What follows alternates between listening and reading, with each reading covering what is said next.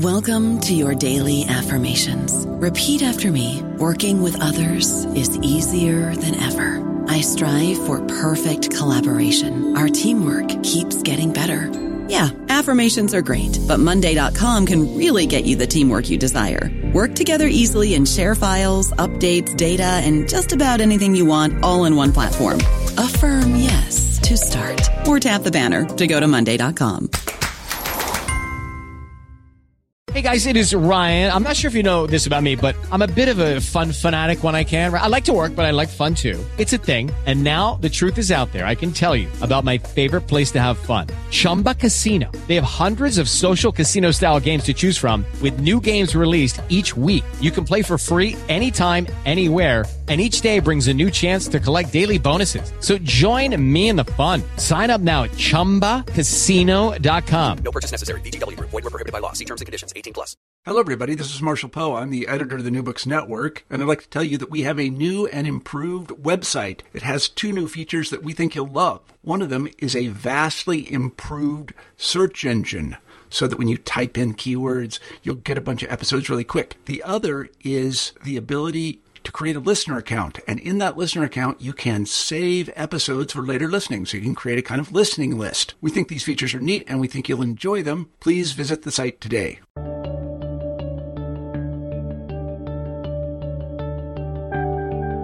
Welcome back to New Books in History. My name is Isabel Moore and I'm a host on the channel. Today my conversation is with Tamar Carroll, an assistant professor of history at Rochester Institute of Technology and program director of digital humanities and social sciences. Her book, Mobilizing New York, AIDS, Anti-Poverty, and Feminist Activism, published by University of North Carolina Press in 2015, is the topic of today's show. In the book, Carroll examines the history and legacy of 3 path-breaking social movements in New York City from the 1950s through the 1990s. She demonstrates the way the movements used community organizing, concepts of identity, and coalitions with other groups to further their causes. Hello, everybody, and welcome back to New Books in History. I'm Isabel Moore, one of the hosts of the channel. Today we'll be talking to Tamar Carroll about her 2015 book, Mobilizing New York, AIDS, Anti-Poverty, and Feminist Activism, published by University of North Carolina Press. Tamar Carroll, welcome to the show. Thank you. Thanks for having me. We're so glad you're here. So I wonder, Tamar, if you could begin by telling us a little bit about yourself, your personal and academic background, and how you became interested in the study of history. Sure.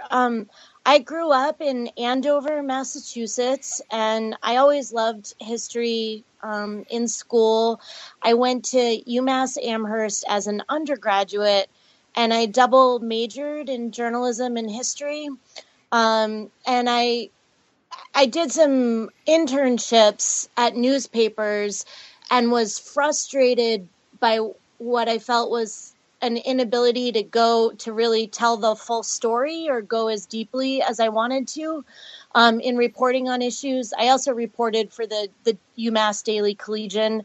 I was an investigative reporter for it's a daily newspaper at UMass. So I got a taste of journalism and decided that I would go to grad school for history because I wanted to be able to write longer pieces and also just to study things so I had a better understanding.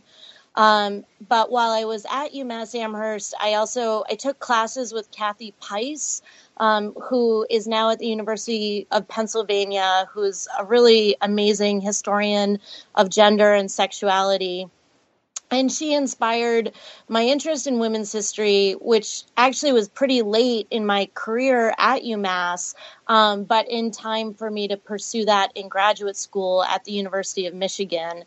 And at Michigan, I studied with Regina Moritz-Sanchez, again, a fantastic scholar of women's history, gender, medical history, and Jewish history as well.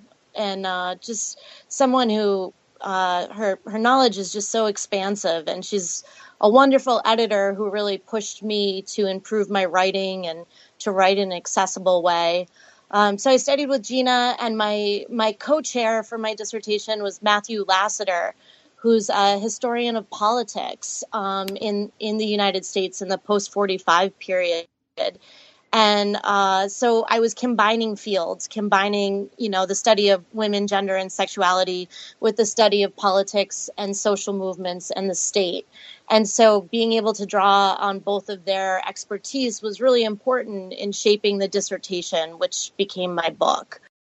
So thanks so much for telling us a little bit about your background, and how did you come to write this particular book, Mobilizing New York? I was in a required seminar on liberalism and political history with Terry McDonald, who he's another wonderful historian who influenced me a lot. So I was learning about liberal political theory, and I had to write a research paper, and I was interested in feminist activism, and part of what we had read in Terry's class was Todd Gitlin's Twilight of Common Dreams, and it sort of, there's an associated body of literature that sort of sees the feminist activism, gay rights activism, and Black Power activism in particular as fragmenting the left, right, and kind of paving the way for the rise of conservatism in the 1980s. And I thought that was wrong. And I wanted to find some examples, some counterexamples, because I really thought that the problem was when differences weren't acknowledged, right? And so that was what led to fragmentation. And so I went to Smith, and all of that was kind of in my mind. But what I thought I was going to do, I got a small grant from Smith that allowed me to stay there. I think it was for like a month in the summer. And I was going to look at Gloria Steinem's papers. And an archivist there was like, hey, if you're interested in feminism, we just got this new collection on working class feminists from Brooklyn. And I was like, what? Because first of all, I hadn't really read anything about working class feminists. And so I was really intrigued, and I started going through their material, and I read, their original goals and objectives, which were very much about bringing people together across differences of race and class, to work together for women's issues, but also for community issues. So I was really intrigued. They didn't fit with the historiography that I had learned, that I was learning about. And I spent, like I said, about a month in the archives that summer. And then I also went to Brooklyn, and with my grad school, my dear roommate and friend from grad school, Lara Rusch, who's a political scientist. She teaches at the University of Michigan Dearborn now. But anyway, Lara and I interviewed the founder of the National Congress of Neighborhood Women, Jan Peterson, in Brooklyn. And Jan told me more about the organization and also put me in touch with other women. So I did additional oral history interviews. And that, that became a seminar paper. And then eventually I was working on my prospectus for the dissertation, and I had gotten positive feedback on the seminar paper about the National Congress for Neighborhood Women. So I knew I wanted to keep that in the dissertation, to expand it and make it better. But I also decided I wanted to look for other case studies, other examples of groups that had formed coalitions for progressive social change, that had members with different identities. And so I went back to the archives, and in this case, I went to I went back to Smith, and I also went to Tamiment. And at Smith, the interesting thing is they collect women's history archives, but they had Richard Cloward's archives, the radical criminologist and sociologist whose partner is Frances Fox Piven. And Frances Fox Piven donated Richard's papers to Smith, and she allowed me to look at them, even though they weren't totally open to the public yet, because he had just recently died, and at that time, anyway. So Richard Cloward helped co-found Mobilization for Youth, and Jan Peterson had told me about Mobilization for Youth because that was where she worked as a social worker when she first came to New York. And that's where she learned about organizing and where she learned a lot about social change, actually. And so, and she had told me how important Mobilization for Youth's emphasis on maximum feasible participation was, the idea that poor people should be involved in decision making about social programs that were directed at them. That became part of the larger war on poverty, and that's one of the lasting influences of Mobilization for Youth. So at Smith, I studied more about Mobilization for Youth, and then I also, their records are also at the Columbia Social Welfare at Columbia in the School for Social Welfare, and there's oral histories related to them at Columbia. So I went back to New York and I did more interviews there, although some of the people involved in Mobilization for Youth had died, but some of them were still alive, and so I talked to them.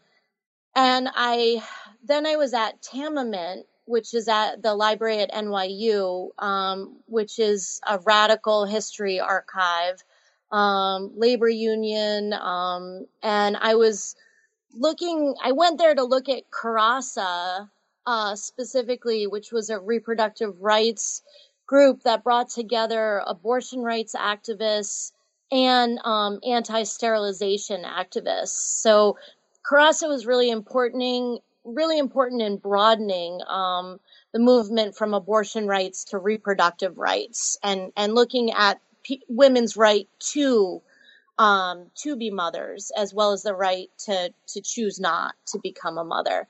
So I was there studying CARASA, and then again, an archivist said, "Hey, we have this new collection.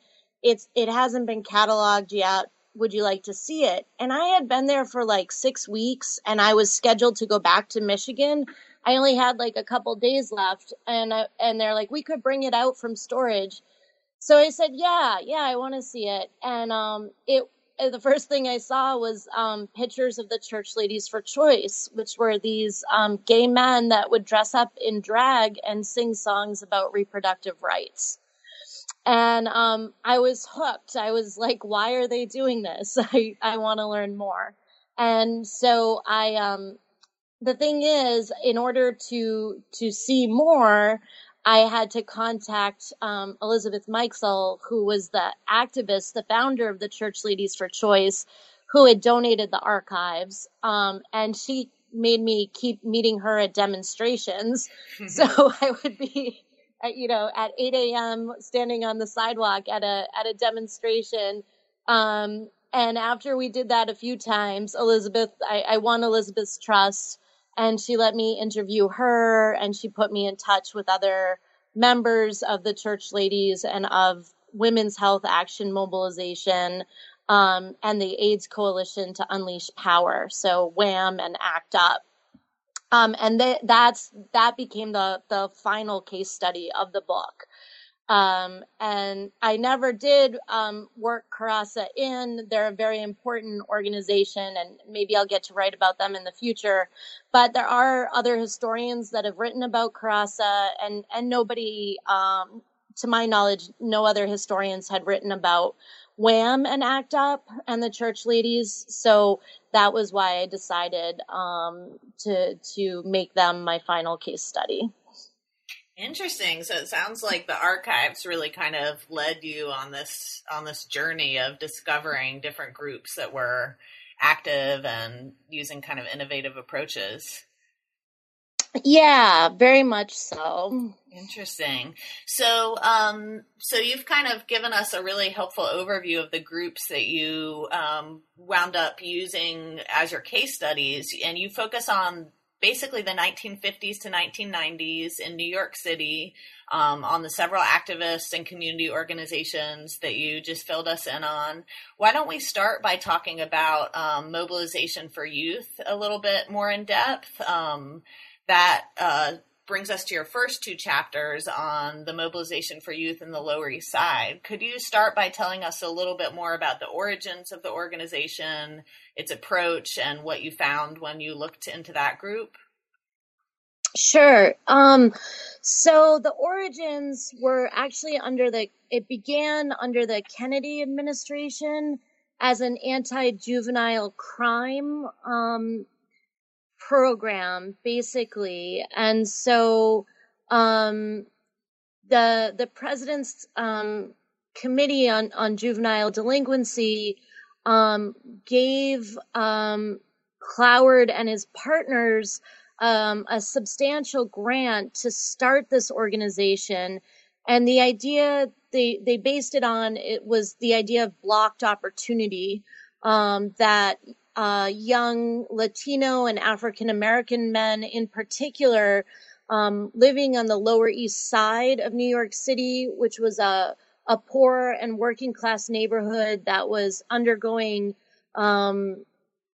residential change. So a lot of it was historically a Jewish neighborhood, and a lot of white residents were moving to the suburbs, and more people from Puerto Rico and more African Americans from the South and from other parts of New York City were moving in. And there were still Jewish residents and Irish residents. So it was a diverse neighborhood, but that was changing quickly. And there was a lot of heroin use and gang fights, and people were very concerned about the violence and trying to stem drug use.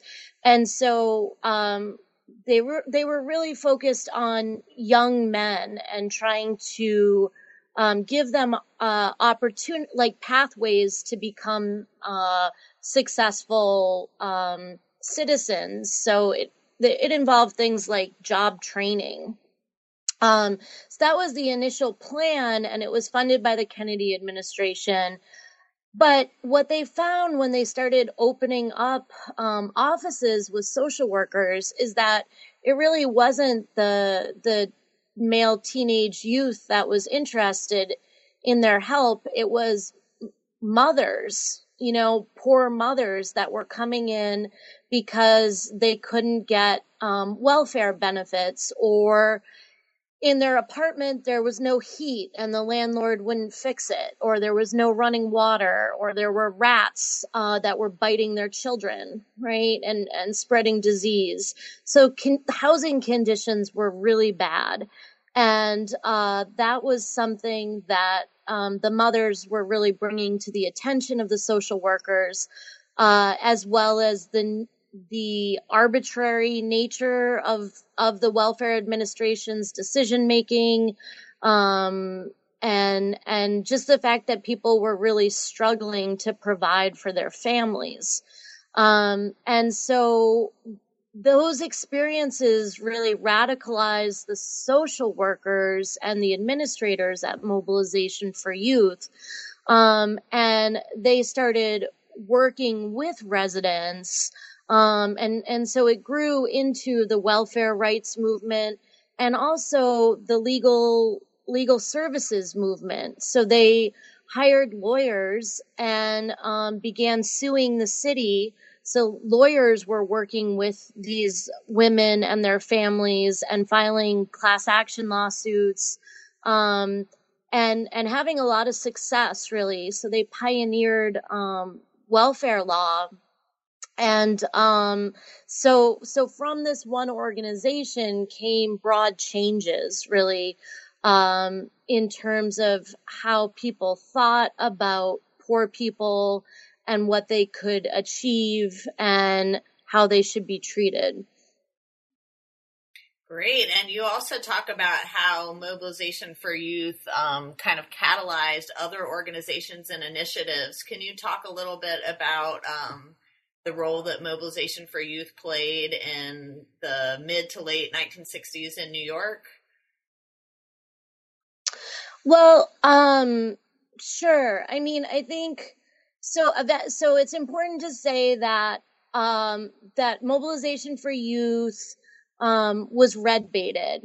So the thing is, not everyone liked the fact that this organization that was federally funded and also funded by the city and state of New York and the Ford Foundation, that they were turning around and, for example, boycotting landlords that, refused to make improvements in their building, and suing landlords and suing the city. So some, for example, state legislators got very angry, and they accused Mobilization for Youth of being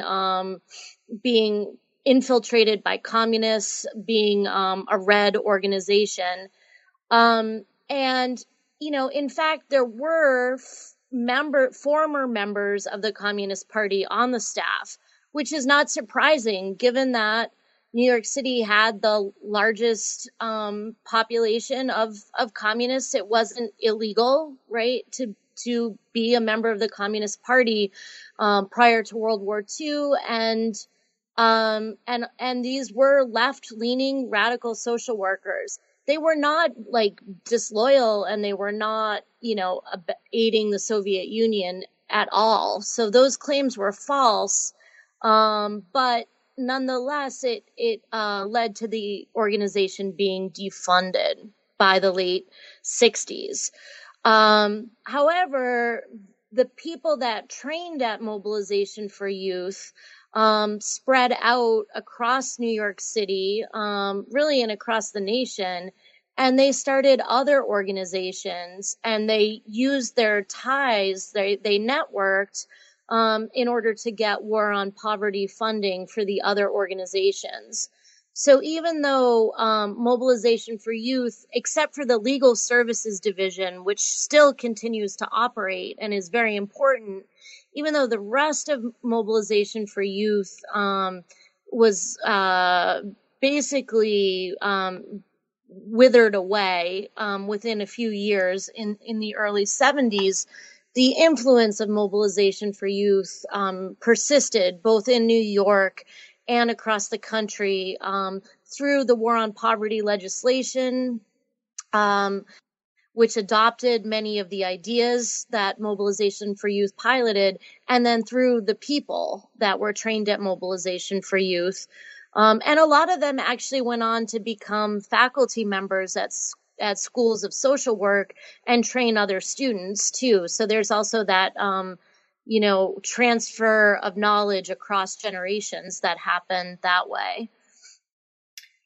Terrific. And is there anything else that we should know about Mobilization for Youth and about the 1960s before we look at the National Congress of Neighborhood Women? Well, I guess I should have, one thing I should have said is that the other thing that was so important was that the civil rights movement was happening in the 1960s. And that inspired both the residents of the Lower East Side and the social workers. So, for example, they took several trains to the March on Washington. And when they came back from that, the residents of the Lower East Side were much more emboldened, for example, to protest a school superintendent that was being very condescending primarily to a group of mothers that were Puerto Rican and, saying things to them like, well, you won't understand me anyway because you only understand Spanish, and, blaming the mothers for their children not learning when they were saying, hey, our children aren't being given books. They don't have homework, what's going on? And the mothers were trying to become more involved in the schools, and the schools were not open to that. And so this group, Mobilization for Mothers, they reflect the broader change that took place, and that also spread to other groups across New York City because people in general were inspired by Martin Luther King Jr. and by CORE, but by the student protests, by everything that was happening across the nation in terms of the civil rights movement. And so that was radicalizing, as well as their experiences with the city bureaucracies and with landlords. Great. Thank you for that. So you then turned to across the way in Brooklyn in the late 1960s and early 1970s to Williamsburg, Brooklyn. Can you tell us a little bit about the neighborhood organizing happening there and the National Congress of Neighborhood Women? Yeah. So Jan Peterson, when she left Mobilization for Youth, she went to Williamsburg. And it was a very different neighborhood than it is now. Now it is very gentrified. But at that time, it was very much a working class, largely Italian-American neighborhood, also some Polish residents, a large Orthodox Jewish population. This was North Williamsburg, so on the border with Greenpoint. And it was, people worked at the Brooklyn Navy Yard, which then was closed by Robert McNamara. So there was a lot of loss of industrial jobs.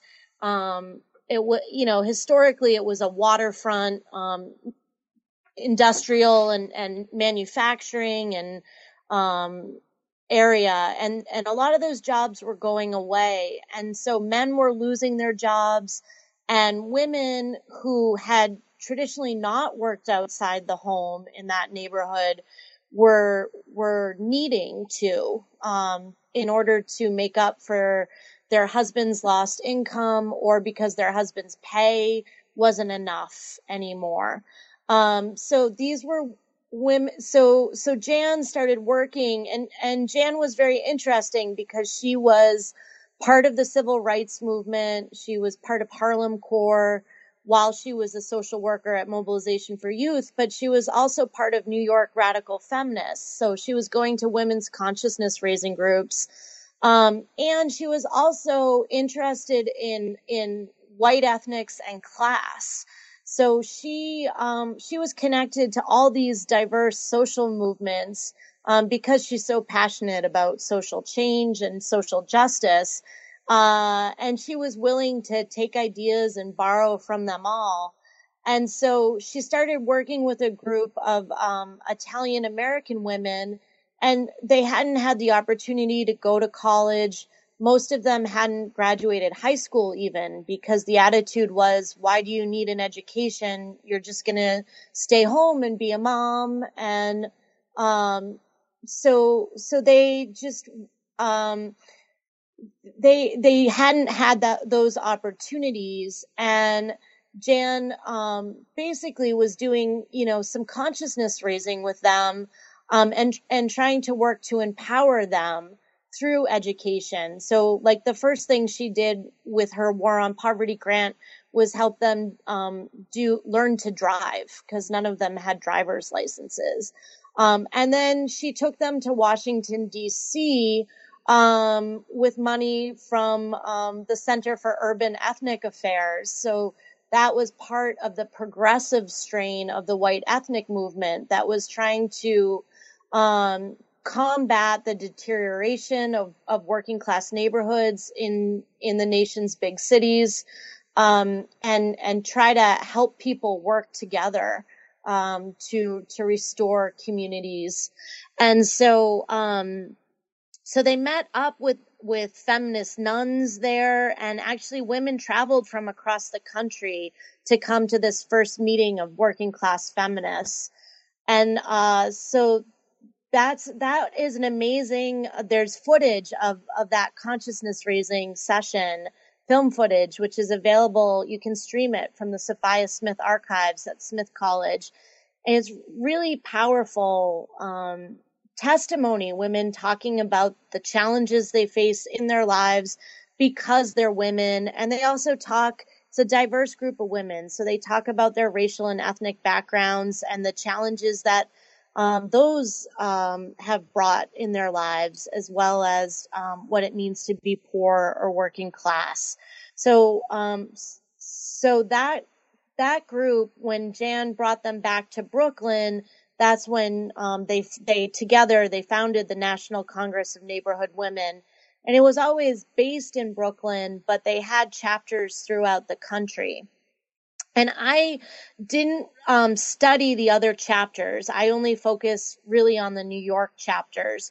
But there are materials at Smith about the other chapters, and that would be a great research project for someone to pick up on.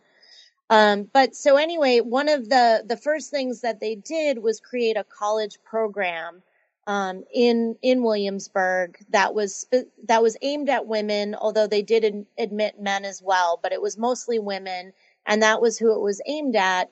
Women that, hadn't had a chance to go to college. It was tuition free, and the classes were taught in the neighborhood to make it accessible. And that was a really wonderful thing. They taught the students participated in designing the curriculum and choosing the faculty, many of whom were leading feminist scholars from across New York City who were interested in what Jan was doing. And so they taught classes in women's health and women's studies and in history of family and history of immigration and in urban sociology and community organizing. So the students were getting this really cutting edge curriculum. And that was one of the ways that they learned to come together in the neighborhood, which had been very divided between the working class white ethnic population.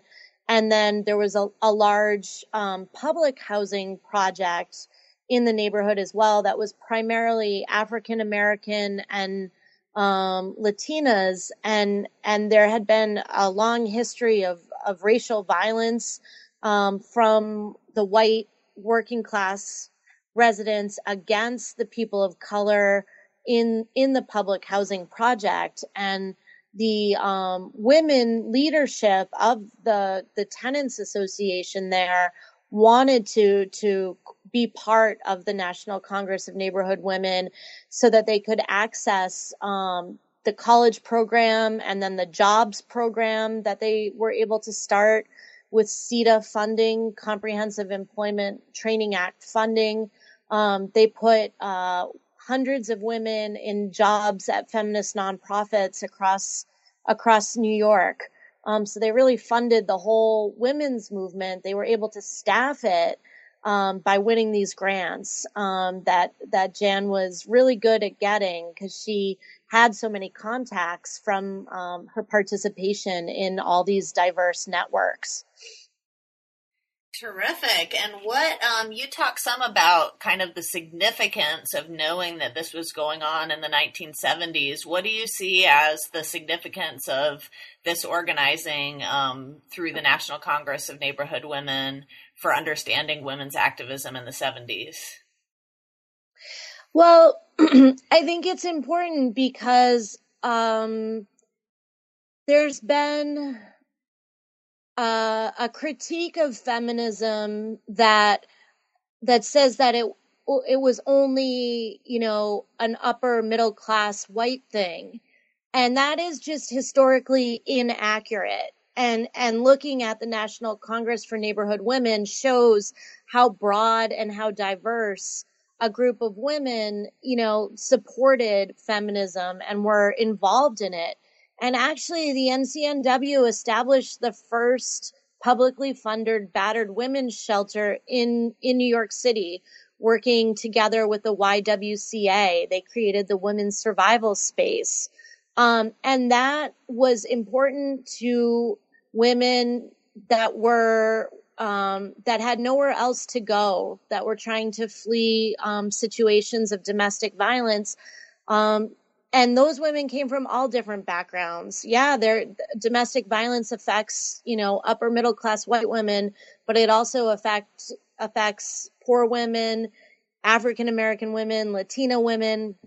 And so those women fought to establish the shelter, and that grew out of consciousness raising that was associated with their college curriculum and with taking classes and then meeting together as a group because they had support groups to help the women get through and earn their associate's degree. And they started talking and sharing about the violence they were facing.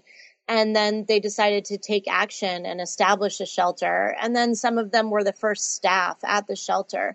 So I think it's important to look at what was actually happening in the women's movement, and because that's a legacy for all women today, not just women, but really for all of us, to see that some of the most important gains that were achieved by second wave feminism were not made only, by educated white women, but that they were made by really diverse groups of women working together for common goals. Great. And you also kind of examine how different women coming together wasn't without conflict. They had to deal with issues of race. There were internal conflicts about leadership and efforts to build partnerships across lines of difference with other organizations and initiatives. Can you talk a little bit about how they dealt with those issues and kind of figured out how to deal with them? Yeah, so they and this took time, but over time they developed a form of structured consciousness raising in their leadership support training program, and actually they've made it available online, so you can still go to their website. The National Congress for Neighborhood Women, which is it's part of a international group now called Roots International, and you can read the details of it. But basically, they had two kinds of small group support groups, and in one they were allies panels, and one were what we could call identity panels or groups. So, for example, Black women would meet in a group with each other in the identity group panel. And then in the allies panel, Black and white and Latina women would all meet together, right? And the same thing for class. So the professional women, because there were a lot of educated, lawyers and professors and other professional women that helped the group and that were necessary for them to get grants and administer the grants, and that had vision that could really help the women achieve their goals. And they couldn't have achieved what they did without the professional women, but they also didn't want the professional women to dominate the group and oppress the working class women in it, right? They did that was the whole point, was to empower the working class women and to help white ethnic women and African American women form a coalition, and Latina women and function together.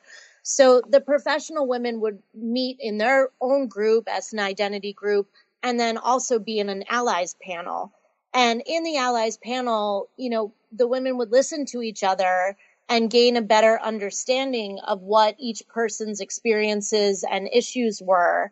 And that was really, both of those groups were necessary because women needed to have what we might call today a safe space where they were around women that had similar experiences to them. And then they needed to be challenged in the allies panel to gain greater knowledge and empathy of women whose experiences were different from them. And that over time, that was a lengthy process, but it led many of the women in the group who did come from different racial and ethnic backgrounds to form really strong friendships. Some of them moved in together, lived together. They helped raise each other's children. So they got past their initial fear and racism, which had been ingrained in many of the white ethnic women. Interesting. So what would you say that this kind of method that they figured out for building that kind of solidarity spread to other places? Was that part of the legacy of the organization, or are there other legacies that we should know about? I do think that so they ran leadership training institutes, and community organizers from all over the country came to those. So yes, they have trained others. Although actually, I think that this is a methodology that would be really relevant to, for example, the organizers of the Women's March this past weekend in Washington, D.C. If you were following the news coverage of it, there was a lot of discussion of identity politics and whether white women would recognize the need to take action, for example, on issues like police brutality, which affects primarily communities of color. And so I think that those discussions, I think, if that is going to, if the Women's March is going to translate into a successful social movement, that adopting that kind of methodology that the NCNW used to help diverse groups of women identify mutual needs and become better allies, to understand how to support each other without talking over each other, without professional women just imposing their ideas on less educated women. I think that would be really important for organizers going forward. Interesting point. And it seems like, so much of what you talk about in this book is really relevant for our current political moment. And in particular, why don't we turn now to your discussion of the 1980s and 1990s and ACT UP and WHAM, the AIDS Coalition to Unleash Power. And can you fill us in on WHAM? I realize I'm forgetting the acronym right now. No problem. Yeah, Women's Health Action and Mobilization, WHAM. Great. So you talk about ACT UP and WHAM, the Church Ladies for Choice, and the ways that these groups worked together in the 80s and 90s. Could you tell us more about those groups and what you found when you looked into that time period? Sure. Well, so first of all, I should say that that the 80s and 90s were really different because the federal government discontinued maximum feasible participation, and they discontinued the funding that had made Mobilization for Youth and the National Congress of Neighborhood Women possible. So the NCNW continued, but they needed to find private funding, foundation funding, and there were a lot of rules attached to it. And it was much less oriented towards involving poor residents in decision making and more about providing services. And it weakened. I think it's fair to say that it weakened and it led the organization to turn towards the international women's movement, and they lost some of the programs that they had built in New York City, including including the college program, which was a real loss and is really sad. So the 80s, when the Reagan administration came in and implemented massive budget cuts to social welfare programs, that represented a really different opportunity structure, we could say. And so instead of social movements working with the state and relying on the state, instead we see social movements opposed to the state. And that kind of oppositional stance and not taking any federal funding were both really important to the AIDS Coalition to Unleash Power, to ACT UP New York, and to WHAM, Women's Health Action Mobilization. So basically, ACT UP was founded by a group of mostly gay men, although feminists and people, it was, a lot of white gay men in New York City that formed ACT UP, but both people of color and feminist women, lesbians and straight feminist women were really important to the group. And I can talk more about that in a moment. But basically, New York City was ground zero for the AIDS epidemic.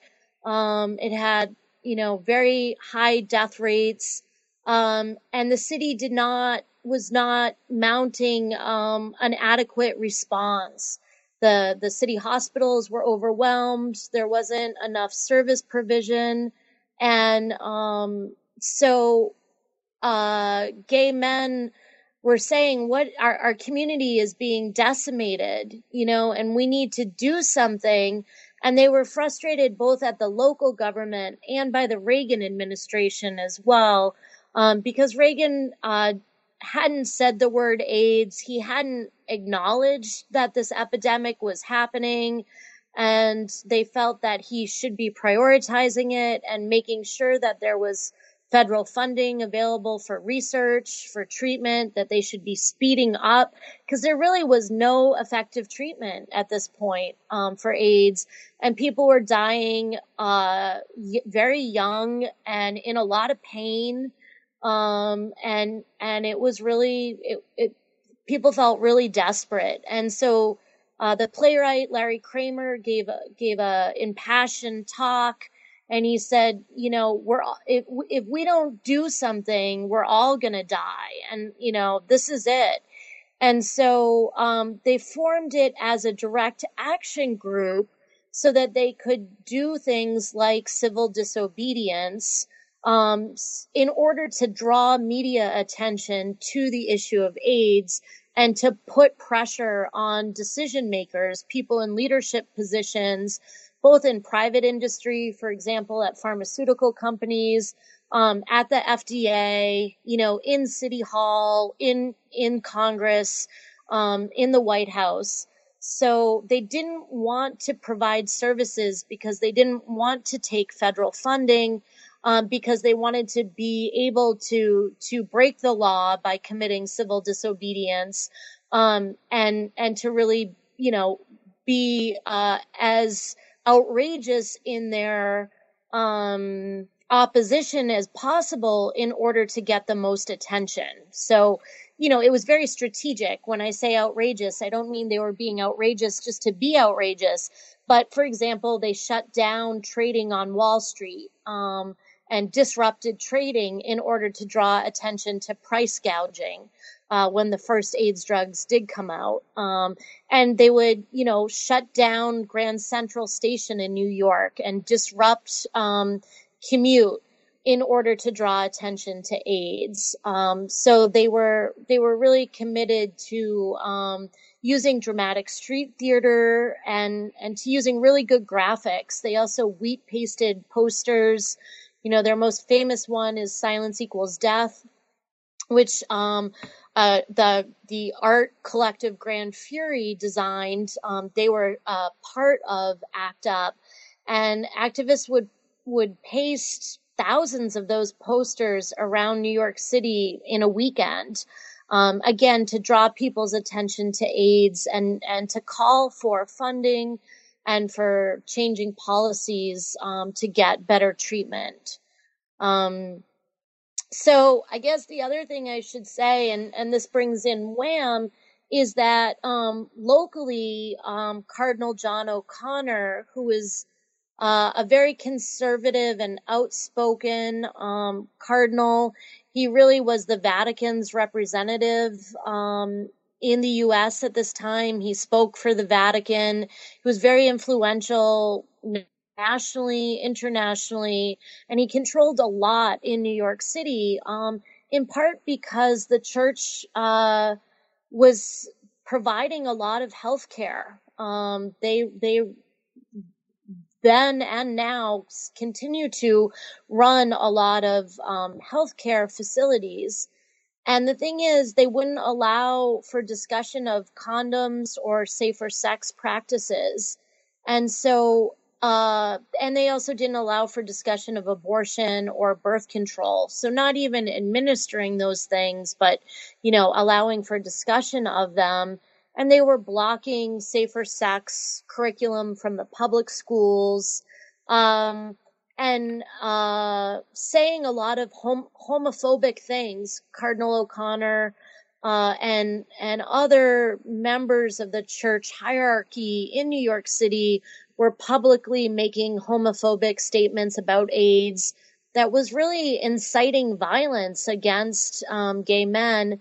And they also made very public proclamations against abortion providers, and they were encouraging of groups like Operation Rescue, which were very radical in the 80s and 90s in terms of anti-abortion activists chaining themselves to the doors of women's health clinics and preventing women from getting inside.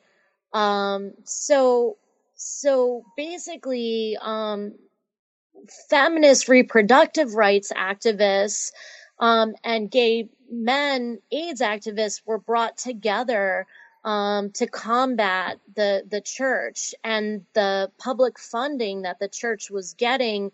For example, the city of New York funded them to open the first comprehensive AIDS care clinic. And they said, this is wrong. Why should this organization that is being led by, openly homophobic leaders, men, why should they be receiving public funding to run an AIDS clinic? Like, it just doesn't make sense. And so many of ACT UP and Wham's joint actions were directed at Cardinal O'Connor and the hierarchy of the Catholic Church in New York City to say they shouldn't be receiving public funding, and if they do, then they need to change their policies because they're having real consequences when people can't get information about or access to birth control and safer sex, for example. Wonderful. And you kind of, in the course of talking about their dramatic actions and the coalitions that they were forming, there's sort of an interesting parallel with the National Congress of Neighborhood Women in terms of the internal dynamics. So can you tell us a little bit about the Majority Action Committee and the Women's Caucus within ACT UP and how those interacted with the kind of actions that you've been telling us about?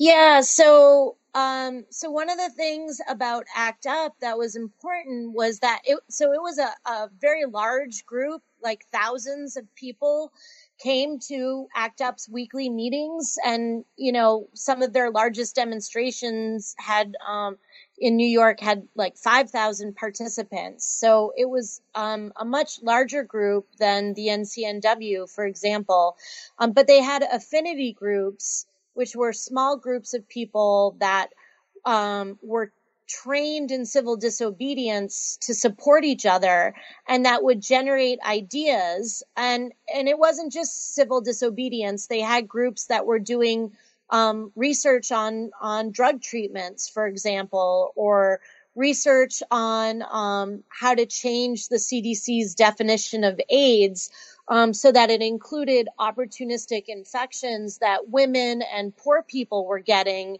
that gay men were not getting.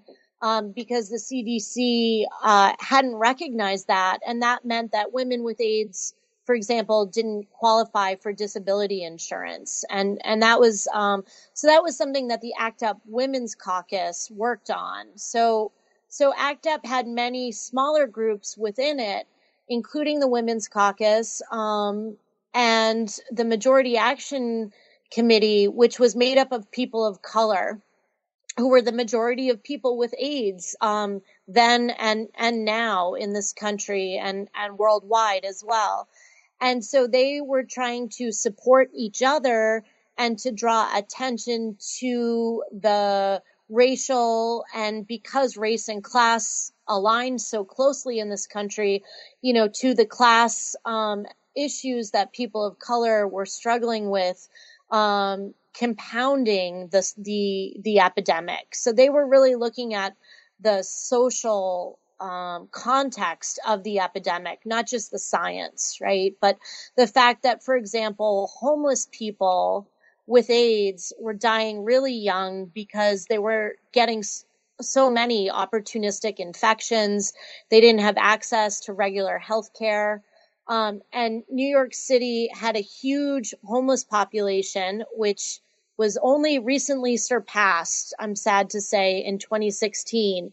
But 1989 was the peak of New York's homeless population, and tens of thousands of people were homeless and sleeping on the streets. And many of them had HIV or AIDS. And so the Majority Action Committee staged a lot of demonstrations, including ones at Trump Tower, drawing attention to the fact that the city was giving all these tax breaks to developers like Trump to build luxury housing, and yet they weren't doing anything. And in fact, they were tearing down SROs, single residency occupancy. So these basically housing for poor people was being torn down and replaced with luxury housing, with funding from the city of New York to private real estate developers.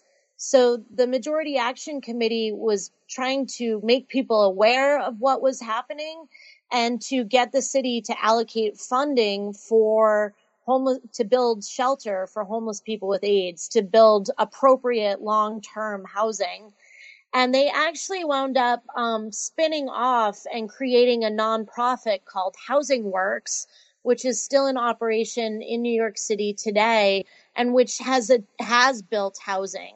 And they decided that they had to become service providers, that the need was so great that they couldn't only be an oppositional group. And so there was tension within ACT UP over that, because not everybody in ACT UP, wanted to go that route, but they split off amicably and said, listen, we identify with the community of people of color who have AIDS, and their needs are too great for us to not become involved in service provision. Interesting. And so I think with all of those threads that you talk about, there's so many sort of ripples from activism in the 80s and 90s, and we haven't talked in detail about Church Ladies for Choice, but can you kind of fold them in and telling us about legacies of ACT UP, WHAM, Church Ladies for Choice, the activism of the 80s and 90s? What were some of those ripple effects? Yeah, so the Church Ladies for Choice, so they were part of, the members of Church Ladies for Choice were part of ACT UP, and their founder, Elizabeth Meixel, founded WHAM, Women's Health Action Mobilization. She was a co-founder, and WHAM was founded in response to the Webster Supreme Court decision, and really to a string of restrictions being placed on women's right to abortion and access to abortion, as well as the resurgence in anti-abortion activism by groups like Operation Rescue. So WHAM was responding both to the Supreme Court allowing greater restrictions, things like waiting periods, states making it mandatory, for example, that women look at ultrasounds, or, there's a whole bunch of restrictions that have been placed. And the Supreme Court was, under Casey, largely upholding those restrictions. So they were mobilizing against that on the one hand. And then also, though, and importantly, they wanted to help women get into women's health clinics. So they organized escort services so that when Operation Rescue or the other groups, many of which, for example, were led by Catholic priests, and they would come and do, pray in front of abortion clinics and not physically obstruct women the same way that Operation Rescue would, but nonetheless, it was intimidating to patients who are trying to get in to have a large group of people on the sidewalk in front of the clinic. This is also when there were several abortion doctors killed, and abortion clinics were being firebombed. Until the Clinton administration came in and Janet Reno stationed federal marshals at abortion clinics and stopped the violence, at least for a period of time. She was successful in stopping it. So WHAM members were trying to keep clinics open and try to help women feel safe and get in, because if your blood pressure goes up too high, you can't have a medical procedure, whether it's an abortion or, any of the many other women's health services that Planned Parenthood, for example, provides. And so this was these were really tense standoffs between, reproductive rights activists and anti-abortion activists. It was pretty unpleasant. The anti-abortion activists would hold up signs with bloody fetuses on them, and they would shout "baby killer" and try to shame the women that were going in. And so Elizabeth had this great idea, and she was inspired by others, but she decided, why don't we form the Church Ladies for Choice and use satire as a means of responding to this very tense situation outside women's health clinics. And so she brought her old bridesmaids dresses to her gay male friends from ACT UP, and they loved the idea. And so the Church Ladies for Choice were born, and they would dress up in drag and sing songs about reproductive rights. So, for example, they rewrote Woody Guthrie's famous, most famous song, "This Land Is Our Land." They would rewrite it to "This Womb Is My Womb," etc. And they put together a Church Ladies songbook, and they would sing, outside clinics, and that really helped boost the spirits of the women that were volunteering to escort patients in. It boosted the spirits of patients. It made them laugh, and it helped diffuse the tension and make them feel safer and make them feel affirmed. And that was really important, on a personal level.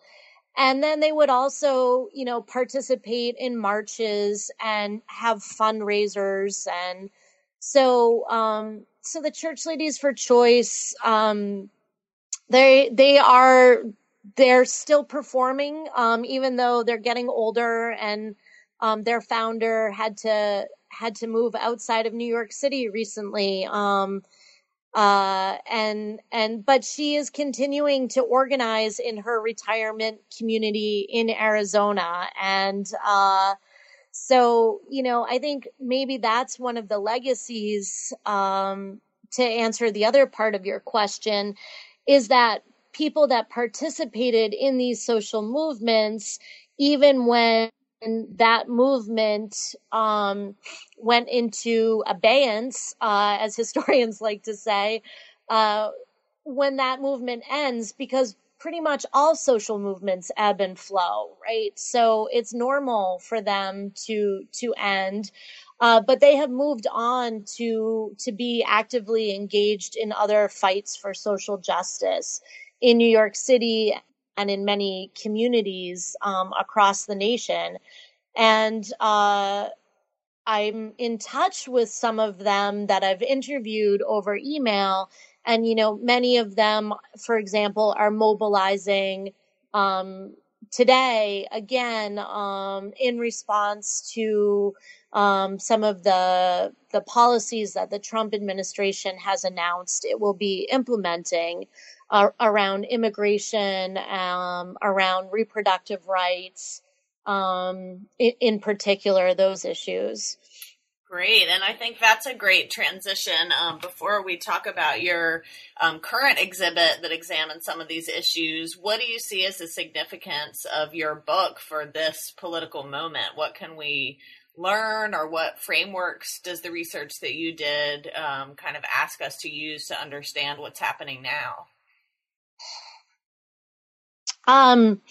So that's a really good question and a hard question. I guess at its broadest level, at the most, general, I would say that people really can make a difference, and that, so they can achieve social change and social justice by working together in coalitions, and that they will, also that will make a great deal of difference in their own lives. So I would encourage people to form communities, like that, having those diverse interactions and friendships is really sustaining, and that that people will make more effective movements for social change if they incorporate diverse perspectives. And that can only happen from building face-to-face relationships with people that are different than you. And that is really important. And that means sometimes you don't agree on everything, and that's okay. It's not, in my opinion, it's not a good idea to have a litmus test. You can choose which issues you do agree on and work together to change those. And I think that is going to be really important for activists moving forward to do that, to figure out where do we agree, how can we support each other, and to focus on that. Great. And I think your book, just looking at the ways these groups fed into each other, influence each other, the mechanisms that they use to achieve what they achieved, is highly we can learn a lot from looking at those movements of the past. And you've actually given us another opportunity to learn about movements and activism of the past in your current exhibit that is up. Can you tell us a little bit about the exhibit and how it relates to your book? Yeah, I'd love to. So when I was finishing the book in 2014, I contacted Meg Handler, who's a wonderful photographer and a photo editor, because I wanted to include some photographs she had taken of ACT UP demonstrations, and specifically the Ashes Action, where people brought the ashes of their loved ones that had died of AIDS to Washington, D.C., and threw them on the lawn of the White House. And the photographs are incredibly powerful. And so I wrote to Meg to ask her if I could license them to include in my book. And she said yes. And she put me in touch with other photographers because she was editor of the Village Voice in the 90s. And she knew a lot of photographers that were progressive, that were, that were working in the social documentary tradition of using their photographs to show the need for social change. So, because I explained the book to her, and so she put me in touch with other photographers so I could include some of their work in my book. But we also just struck up a correspondence, and she said, Tamar, this would make a great exhibit. And she knew Michael Camber, who is the founder of the Bronx Documentary Center. And that is a gallery that is in the South Bronx. It's dedicated to the social documentary tradition, and it's dedicated to educating and empowering residents of the South Bronx. So I thought, great, and so Meg and I pitched our idea to Mike. We loved the idea that, kids from the South Bronx would come on school field trips and see the exhibit, that it would have a much more diverse audience there than it would if we tried to put it in a gallery in downtown Manhattan, a commercial gallery or something. So Mike really liked the idea, but he encouraged us to broaden beyond the framework I had used in my book of progressive movements for social change. And so we looked instead, we collected the work of 38 photojournalists who were working in New York City in the 80s and 90s. And we just looked at everything they sent us related to activism, to demonstrations, but also to riots, to moments of spontaneous violence like the Crown Heights race riots. So it was really a challenge for me as a historian. I got to learn a lot more actually about New York City in the 80s and 90s. One of the saddest moments for me in putting the show together was researching all of the, it was predominantly young men of color that were killed by police in the 80s and 90s. And there's a very long list. And I did that. I researched it because the photographers were sending us so many pictures of protests of police brutality.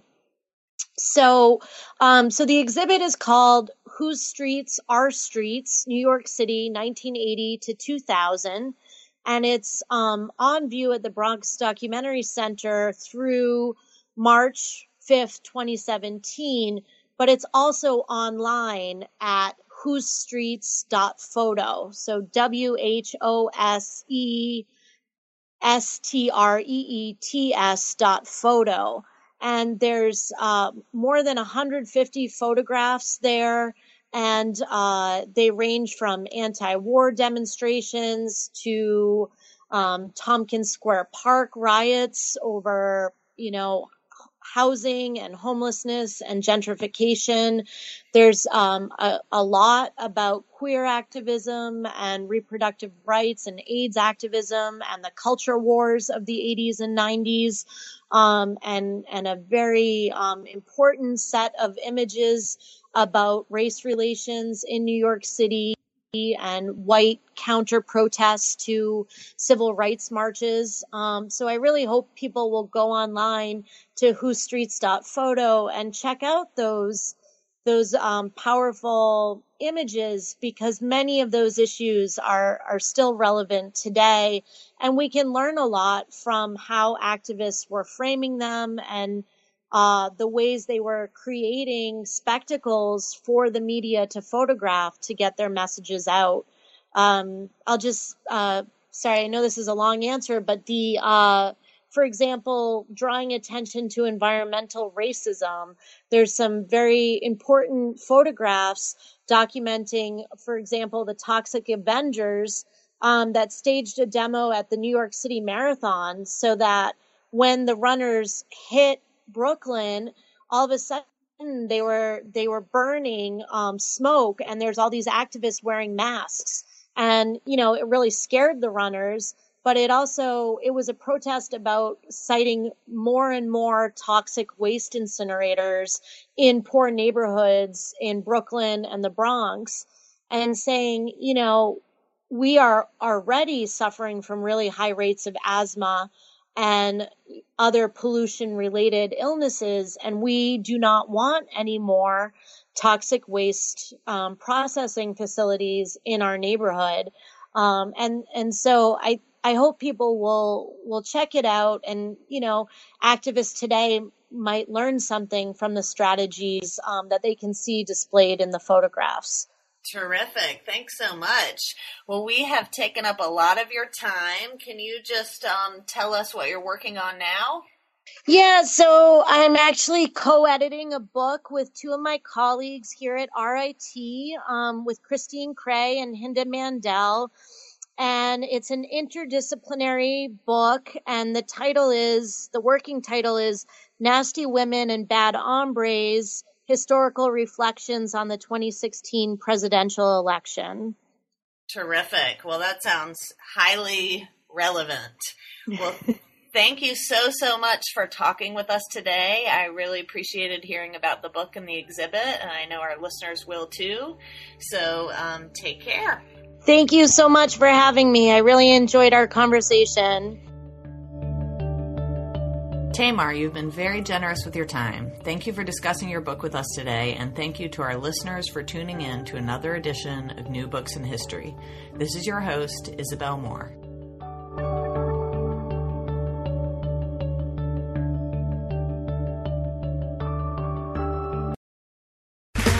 Okay, round two. Name something that's not boring. A laundry? Ooh, a book club. Computer solitaire, huh? Ah, sorry, we were looking for Chumba Casino. That's right, ChumbaCasino.com has over 100 casino-style games. Join today and play for free for your chance to redeem some serious prizes. ChumbaCasino.com. No purchase necessary. Void where prohibited by law. 18+ terms and conditions apply. See website for details.